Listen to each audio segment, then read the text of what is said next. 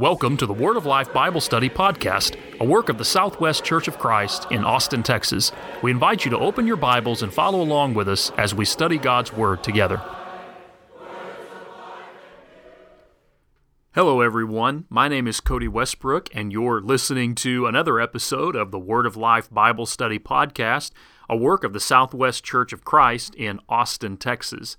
I invite your attention to the book of Nehemiah chapter 8 for our study today.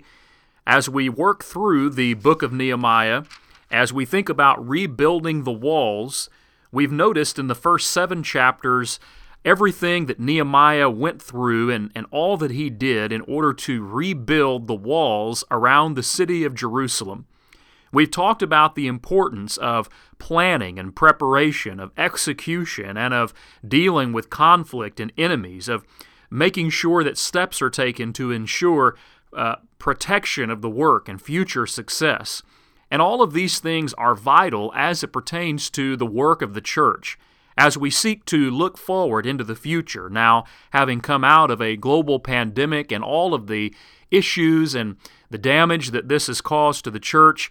As we try to rebuild and carry on with the work of God with zeal and with enthusiasm, we look to the book of Nehemiah and to these lessons because they give us a great deal of encouragement and instruction as we seek to do God's work here in this world.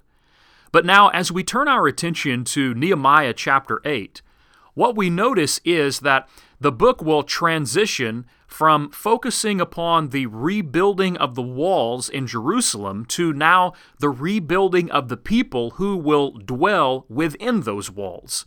You see, the children of Israel, as you recall, had been in captivity for 70 years, and now it was necessary for them to turn their attention back to the Word of God and to make sure that their lives were as God would have them to be. So as we study Nehemiah chapter 8, we see a chapter that has to do with restoration. That's spiritual restoration, not physical, but spiritual restoration. We're talking about restoring the hearts and the minds and the lives of people to the service of Almighty God. Now, I think everyone at some point in time has said something like, "I don't like the direction that my life is going." I'm sure that we can all think of an occasion in which we sat down and with clarity examined and thought about the way that we had been living and the events of our lives, and we looked upon them with dissatisfaction and with a desire to improve. So the question then is, how can that be accomplished? If we don't like the direction that our life is going, and if we see that there are improvements that need to be made, what do we need to do in order to get our lives right? Well, that is exactly the question that we find in Nehemiah chapter 8. The wall has been finished, the work is completed, and now the attention is turned to the people of God. And here's a point that we need to realize and that we need to meditate upon carefully. I cannot do my best work for God unless my heart is right with God. I'll say that again. I cannot do my best work for God unless my heart is right with God. I must be fit for His use. 2 Timothy chapter 2, verse 21. So how can I be fit for use in the kingdom of God? How can my heart be right with God? Well, that starts with the Word of God. The psalmist said in Psalm 119, verse 9, "Your word have I hid in my heart that I might not sin against you." That's verse 11. Verse 9 asks the question, how can a young man cleanse his way? And the answer is by taking heed to the Word of God. God's Word has been given to us by inspiration. 2 Timothy 3, 16 and 17 tells us that all Scripture is given by the inspiration of God and is profitable for doctrine, for reproof, for correction, for instruction in righteousness, that the man of God may be complete and thoroughly furnished unto every good work. Scripture tells us many times that its purpose, or at least part of its purpose, is to be able to change lives. Colossians chapter 1, verses 9 through 11 is an important passage for us to consider. In this passage, the Apostle Paul relates his prayer, or at least one of his prayers for the church at Colossae, and I want you to note carefully what he says in these passages.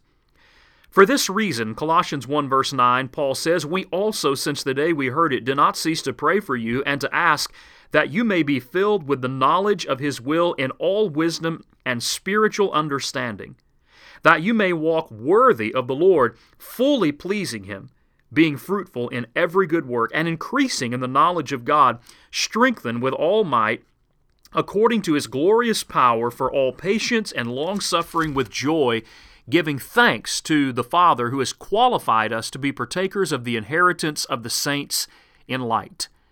Now, notice with me that there are a number of things that Paul identifies in verse 10 and verse number 11. He says, first of all, his desire is that you may walk worthy of the Lord. So a worthy walk, or a life that is worthy, fully pleasing Him. The idea of living in a way that pleases God. Number two, being fruitful in every good work. Not only does he identify living a life that is well-pleasing in the sight of God, but he also identifies being fruitful in the service of God. And then number three, increasing in the knowledge of God. This has to do with our relationship with God. It's an indication of fellowship, growing closer to God.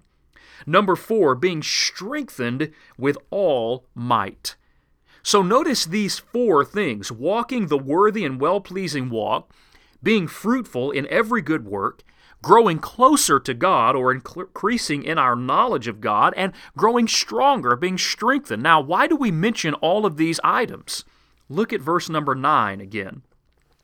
All of the items mentioned in verses 10 and 11 are connected with Paul's desire in verse 9. Notice what it is. "We do not cease to pray for you and to ask that you may be filled with the knowledge of His will in all wisdom and spiritual understanding." You see, walking the worthy walk and being fruitful in every good work and growing closer to God and being strengthened, all of those things are dependent upon our knowledge of God's will. Paul prayed that they might know more of God's will so that they might grow in these four areas. Now, as we consider Nehemiah chapter 8, and as we consider our question, and that is, how can I right the ship? How can I change my life? Colossians 1, 9 to 11 identifies for us why the Word of God is necessary for this to happen, for this to be a reality. The Word of God is powerful and sharper than any two-edged sword, according to Hebrews chapter 4 and verse 12. The gospel is God's power to save, according to Romans chapter 1 and verse number 16. If I want to change my life, if I want to live in a way that is pleasing to God, I must take heed to God's Word. I want to step away again from Nehemiah chapter 8. Really, before we begin looking at the text of Nehemiah chapter 8, I want us to consider just a few more points in a general way as it pertains to God's Word. Now, we talk often about the need to study God's Word. In fact, we have passages like 2 Timothy chapter 2 and verse 15 that tell us to study to show ourselves approved unto God. But let me ask this question: why do we emphasize studying the Bible so much? Do you know that the Bible identifies a number of blessings that come as a result of studying God's Word and of hiding it within our hearts? Let me identify some of these for you, and I hope, or at least would encourage you perhaps to maybe press the pause button and to go find a piece of paper and a pen, or maybe open up the Note app on your iPhone and write these down and go look carefully at these passages. First of all, the reason why we should pay careful attention to the Word of God is because God's Word provides for us stability and the ability to produce good fruit. In Psalm 1, the psalmist identifies a man who is blessed, and he says that that man is the one who meditates in God's Word both day and night. And he further states that he shall be like a tree that is planted by the river of water that brings forth his fruit in its season, and his leaf also shall not wither, and whatever he does, he'll prosper. We look at the image that is presented for us so beautifully in that psalm, and in our mind's eye, we can see a tree planted by a stream of water, and it has a constant source of nourishment. Its roots are able to soak up the moisture that the river provides, or that the stream provides. And so it has a sturdy root system, a sturdy foundation. It's stable. And then, of course, it's going to be fruitful. It's going to be able to produce the fruit that it's designed to produce. And the psalmist says that those two things are going to be present within our lives if we simply spend our time meditating upon God's will, if we hide it within our hearts. Second, a reason for studying God's Word is that it produces, or it will bless us with wisdom. Listen to the words of the writer of the book of Proverbs, Solomon, in Proverbs chapter 2, beginning in verse number 1, as he talks about the need to search for wisdom. Listen to what he says. Proverbs 2:1 says, "My son, if you receive my words and treasure my commands within you, so that you incline your ear to wisdom and apply your heart to understanding. Yes, if you cry out for discernment and lift up your voice for understanding, if you seek her as silver and search for her as for hidden treasure, then you will understand the fear of the Lord and find the knowledge of God." Now notice first that last passage, Proverbs 2 verse 5, "Then you will understand the fear of the Lord."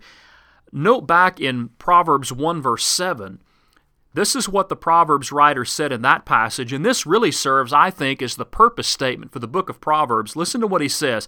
He says, "The fear of the Lord is the beginning of knowledge, but fools despise wisdom and instruction." The fear of the Lord is the beginning of knowledge. Where do we learn the fear of the Lord? According to Proverbs 2, verse 1 to 5, we learn it from inclining our ear to wisdom, applying our heart to understanding, crying out for discernment, lifting up our voice, seeking wisdom and understanding as silver and gold and hidden treasure. In other words, we learn how to fear God by searching out and seeking to know and understand God's will. You see, James chapter 3 identifies the wisdom that comes from above and the wisdom that comes from below, or originates within man. And he says the wisdom that comes from below is devilish and sensual, but the wisdom that comes from above is good and peaceful and easily entreated. God has wisdom. He is the ultimate source of wisdom, and the Bible teaches us that if we would know the wisdom that comes from God, then we simply have to open up God's book and search diligently to find that wisdom. And in so doing, then, we will grow in our wisdom and we will know what it is to fear the Lord. Here's a third reason why we emphasize studying God's Word. Look at Romans chapter 15 and verse 4 and note what the Apostle Paul says about the things that are written in the Old Testament Scripture. Romans 15 verse 4 says, "For whatever things were written before were written for our learning, that we through the patience and comfort of the Scriptures might have hope." You may have wondered at some point in time, why are we spending our time and energy studying the Old Testament book of Nehemiah? After all, don't we live under the New Testament, and isn't it the case that Jesus nailed the Old Testament law to the cross? Well, that is correct. We do live under the law of the New Testament, and Jesus did nail the Old Testament law to his cross, according to Colossians chapter 2. But notice that the passage in Romans 15:4 does not say that the things that were written before time were written for our law. No, he says they were written for our learning. You see, there is still great value to be found in studying Old Testament Scripture because of all of the wonderful things that it teaches us. But note what he says. He identifies specific blessings in this passage. He says that there is patience and comfort from the Scriptures. In other words, the Scriptures develop within us patience, and the Scriptures have the ability to comfort us. And the reason why it's so important to have patience and comfort that the Scripture provides is because that helps us to know better our hope. Well, why is hope so important? Well, hope is a realistic expectation. The Bible tells us that we have a living hope in 1 Peter chapter 1, verse 3 and following, and that living hope is based upon the reality of the resurrection of Jesus Christ from the dead, that it produces within us a joy that is unspeakable and full of glory as we look to the future, as we look to the return of our Lord Jesus Christ and the reality of the fact that we'll be able to go on and be with Him in heaven forever. It is that hope that sustains us as the anchor of our soul, according to Hebrews chapter 6. Well, the Bible tells us in Romans 15:4 that as we study Scripture, that we're going to grow in patience and comfort, that we're going to grow in our hope. What more important reason could be found to study God's Word? So we have stability and fruit production, we have wisdom, we have patience and comfort and hope. But notice Acts 20:32. In Acts 20 and verse number 32, the Bible says that the Scripture has the ability to build us up. Now, I don't know about you, but as I think back over the last 12 to 14 months, as I think about the difficulties that have unfolded within this country and even within the church and even within my own life, I can certainly say with confidence that there have certainly been times that I have needed to be encouraged, that I've needed to be built up and to be strengthened. And Acts 20 and verse 32 tells me that the Bible has the ability to do just that. How about James chapter 1 and verse 21? James says that our salvation depends upon our willingness to receive the Word of God. Listen to what the writer says. James 1 verse 21 says, "Therefore lay aside all filthiness and overflow of wickedness, and receive with meekness the implanted word which is able to save your souls." Notice that. The Word of God is able to save your souls. In 2 Timothy chapter 3 and verse 15, the Bible says that the Scripture is able to make us wise unto salvation. What's the lesson? What's the point that these two passages are trying to impress upon us? The point is that if we're going to be saved from our sins, if we're going to be saved in eternity, then that is going to depend upon our willingness to understand and apply what God's Word teaches us. Stability, fruit production, wisdom, patience, comfort, hope, encouragement, salvation, these are all things that the Bible will point to and say, these are benefits and blessings that come from studying and applying the Word of God. But there's more. Listen to Psalm 119 and verse number 11. The psalmist says, "Your word I have hidden in my heart, so that I might not sin against you." You see, Scripture has the power not only to cleanse our lives, but it has the power to keep our lives clean. I think about Jesus in Matthew chapter 4 in His temptation in the wilderness. You'll recall by reading that chapter that the devil comes to Jesus in the wilderness and he tempts Him 3 times, and 3 times Jesus answers the temptation of the devil by saying, "It is written." Jesus references Scripture. He quotes passages of Scripture in order to deal with the temptation that the devil puts before him. I would remind you of 1 Corinthians chapter 10, where the Bible tells us that there is no temptation that is overtaken man than that which is common to man, and that with every temptation God will provide a way of escape. Well, there is no more obvious way of escape than looking to God's Word. After all, if Jesus was able to answer temptation with Scripture, how much more should I be willing and able to answer temptation with Scripture? Well, what does it mean to hide God's Word in our hearts? That's what the psalmist said, isn't it, in Psalm 119, verse number 11? Well, it means to memorize it. It means to make it a part of who we are, to implant it within our DNA, if you will. I would encourage you to engage, if you're not already, on a regular, systematized memorization of God's Word. Maybe it's writing passages out on a piece of paper. Maybe it's finding an app on your iPhone or your Android which will assist you with Bible memorization. Maybe you just go to the store and buy a packet of note cards and make flashcards for yourself and quiz yourself on a daily basis with passages of Scripture. Whatever it takes, whatever your method may be, I would encourage you to memorize the Word of God and to recall daily and many times throughout the day the passages that you've committed to your memory. I think that when you do that, you will find a number of benefits and blessings that come from it, but one is that it will help you in a time of temptation. I would encourage you to memorize passages that are applicable to areas in which you know are a challenge and a struggle for you. And when you find yourself being tempted in those areas, simply take time to recall those passages to mind, quote those passages, think about them, pray about them, and they will help you to be able to overcome that temptation. Another reason that the Bible identifies as a blessing or a benefit from studying the Word of God, we might just say, is life. In Deuteronomy chapter 8 and verse number 3, Moses looks back to the events in which God fed the children of Israel with manna in the wilderness. And he tells us that the reason why God fed the children of Israel with manna in the wilderness is so they may learn that man shall not live by bread alone, but by every word that proceeds from the mouth of God. You see, the children of Israel needed to learn that they had to depend upon God for everything in their life, that they had to have faith in Him, and that they had to depend upon the provision that He gave. Well, that same principle, that same truth is relevant for you and for me today as well.